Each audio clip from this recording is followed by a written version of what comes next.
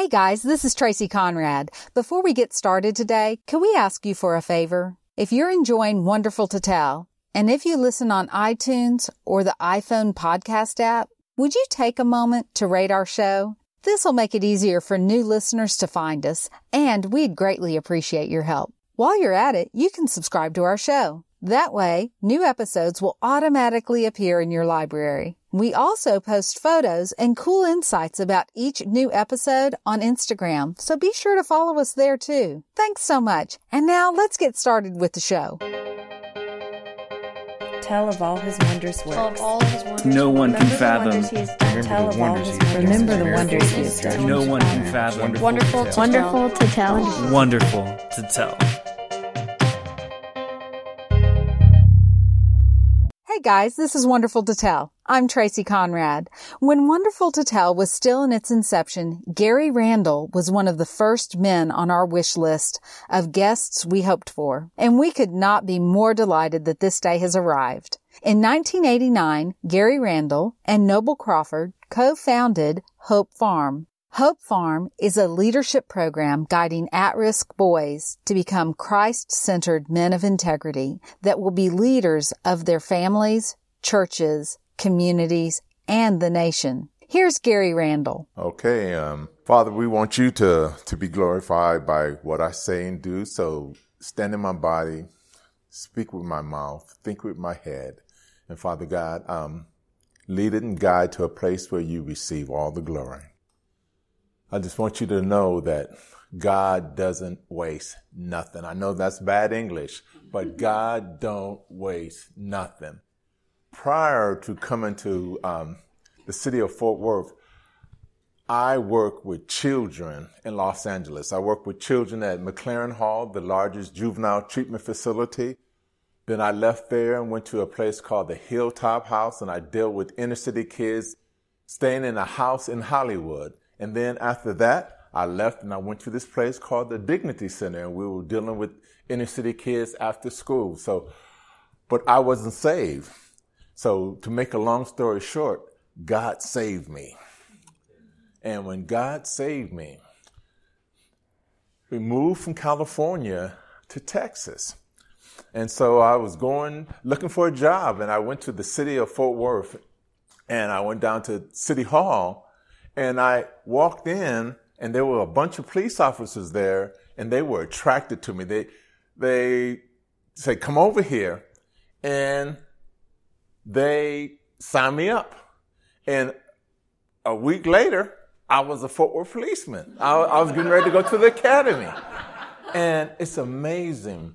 And so God saved me, and God was doing some incredible things. In fact, coming here to Texas, and I felt God calling me back to Texas.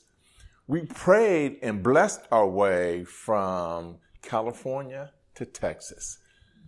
And so when I was a Fort Worth policeman, Oak Cliff Bible Fellowship is a church that I attend.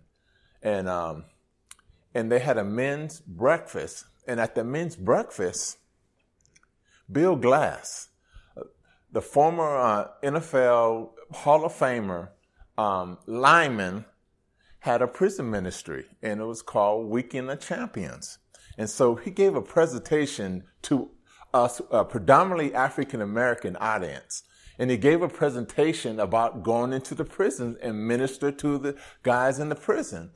And so all the guys sat there, and they sat through the presentation, and their attitude was, I ain't going to sign up to go to prison. I spent all my life trying to stay out the prison. I ain't going to no prison. And so I signed up. But I signed up very emotionally. When I was signing up, I didn't even give it a thought that I was a policeman. And so I signed up, and I was thinking that the time for me to go to the Weekend of Champions was going to be a long time off. And, I thought I could probably put it off, but it came fast. And what happened, the enemy started with fear. he just kind of whispered fear in my head. He said, well, you're a policeman. What if someone recognizes you? What are you going to do then? And the day of the trip, that fear turned into intimidation.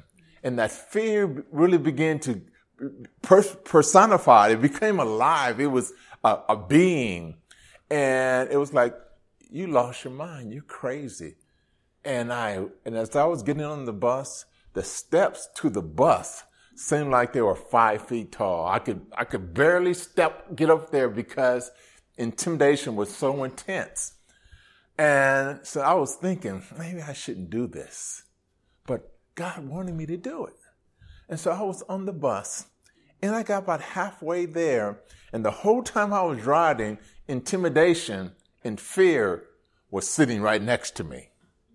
And he was telling me, you're going to get recognized. Someone's going to identify you, and there's going to be some drama in the prison yard.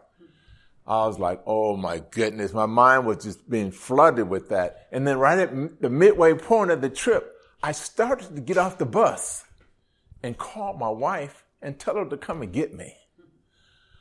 But God wanted me to go. God didn't say go, but I just felt it in my spirit that he wanted me to go on that prison trip. And so the bus was still rolling. And then we rolled into Amarillo. And you're talking about intensity of the psychological pressure that intimidation and fear had just grew to a monster. It was sitting right there. In fact, it stopped sitting next to me, it sat right in my lap and right in my face. It said, you are crazy. You're going to get identified. And we rolled up to the prison, and my mind was flooded with that possibility. And then when I saw the prison, my whiteboard of my brain was wiped clean. The prison walls were so enormous. Around the prison, there were 3 cyclone fences with Constantine wire on the top. And the gates of the prison were so enormous. And so we went into the prison, and I'll never forget this. As long as I live, the sound of the prison gate closing behind me. It closed with the sound of such finality. And I went into the prison, and they identified us, and then we walked into the yard, and I was at home. I was talking to people. I was talking noise. I was just having a good time. And I asked the director, I said, can you tell me what the penal population is? And he says, the penal population is 80% African American. I said, 80%, 80%. And we're just 12% of the population? There's something wrong. There was a dead monkey on the lion's back. And while I was in the prison, I was interfacing with the guys, and that this one young guy came up, and he was 19 years old. And he was 19 years old, and he had a 20-year sentence. So do the math. How old was he going to be when he leaves the prison? So as I walked around the prison, he just followed me. And he followed me. I think he followed me for a specific reason, because it was clear to me that discipleship is not in a vacuum. You're going to be taught something. You're going to either be taught to do something right, or you're going to be taught to do something wrong. And this kid had been taught to do something wrong, and so he's paying the penalty of his doing wrong. And he was so needy, and he was so hungry for just a relationship with a man. And the prison visit ended, and they came and picked us up on a bus. And while we were on the bus, some guys from Amarillo jumped on the bus, and they said that the ladies have prepared food for you. Come over and eat. And I thought, eat? I couldn't eat. and I was just devastated by my experience. So I went back to the hotel. I walked to my room and opened the door, and I closed the door behind me. And when I closed the door behind me, I just fell on my knees and I started weeping. I said, Lord, I'm available to you.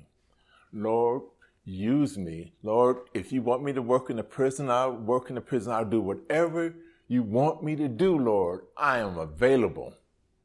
And the Lord made it clear to me that he didn't want me working in the prison. He wanted me working to keep them out the prison. So right there in my hotel room, the Lord birthed the vision for Hope Farm, a ministry to inner city boys who didn't have fathers in their life. And it was clear to me that God called me to that because he gave me so many things. Like God said to me, it's easier to prepare than it is to repair. So we started with boys who were 5.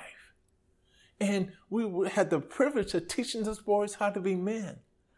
And so, that weekend was a deepening of my relationship with God, because one of the things that was perfectly clear to me, that when God calls you to something, he never, ever calls you to anything that you can do. He always calls you to something that you don't have the ability to do. And you use him, and he uses you to pull it off. And so it's just incredible what happens when you make yourself available to God. The sky's the limit. The sky's the limit. And that's what life is about, is making yourself available to him to use you. Life is too short to do anything else other than the will of God. And that's why we're here.